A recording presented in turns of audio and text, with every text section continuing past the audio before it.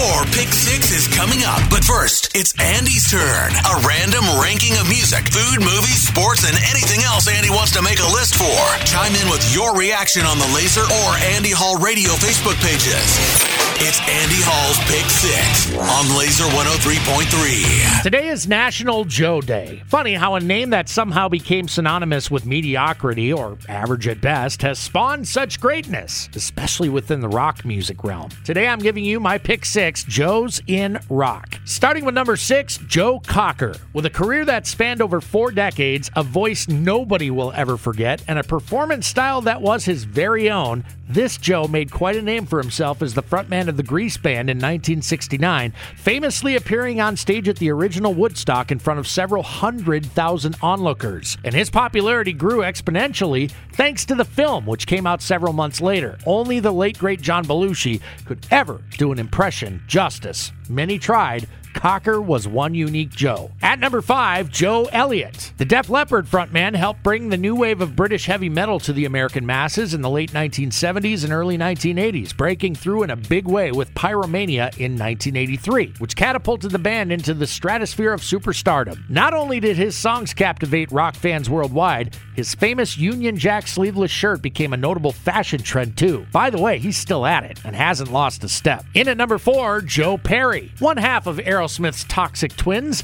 Perry plays with a confidence and a swagger few others have been able to emulate with any precision. Not bad for a guy who spent decades in a drug-fueled and alcoholic haze. As far as natural talent goes, Perry was blessed beyond measure. His riffs are among some of the most recognizable and beloved in rock history. This Joe was also a cool customer as far as persona goes, if you ever met the guy. Joe Cool, no doubt. Ranking number 3, Joe Satriani. One of the greatest of all time, this guitar god not only mastered the 6th string, he's also legendary for having taught some of the greatest as well, including Steve Vai and Kirk Hammett, among others. Not to mention, he has sold to date over 10 million albums. Coming in at number 2, Joe Walsh. Dude was part of the James Gang and the Eagles and forged a very successful solo career as well. That right there is one hell of a resume. But dig a little deeper, and you'll find that this Joe is not only one of the world's greatest guitar players, he also gifted many household name signature axes, like Led Zeppelin's Jimmy Page and The Who's Pete Townsend. Oh, and he's a good human being as well, having been involved in numerous charities,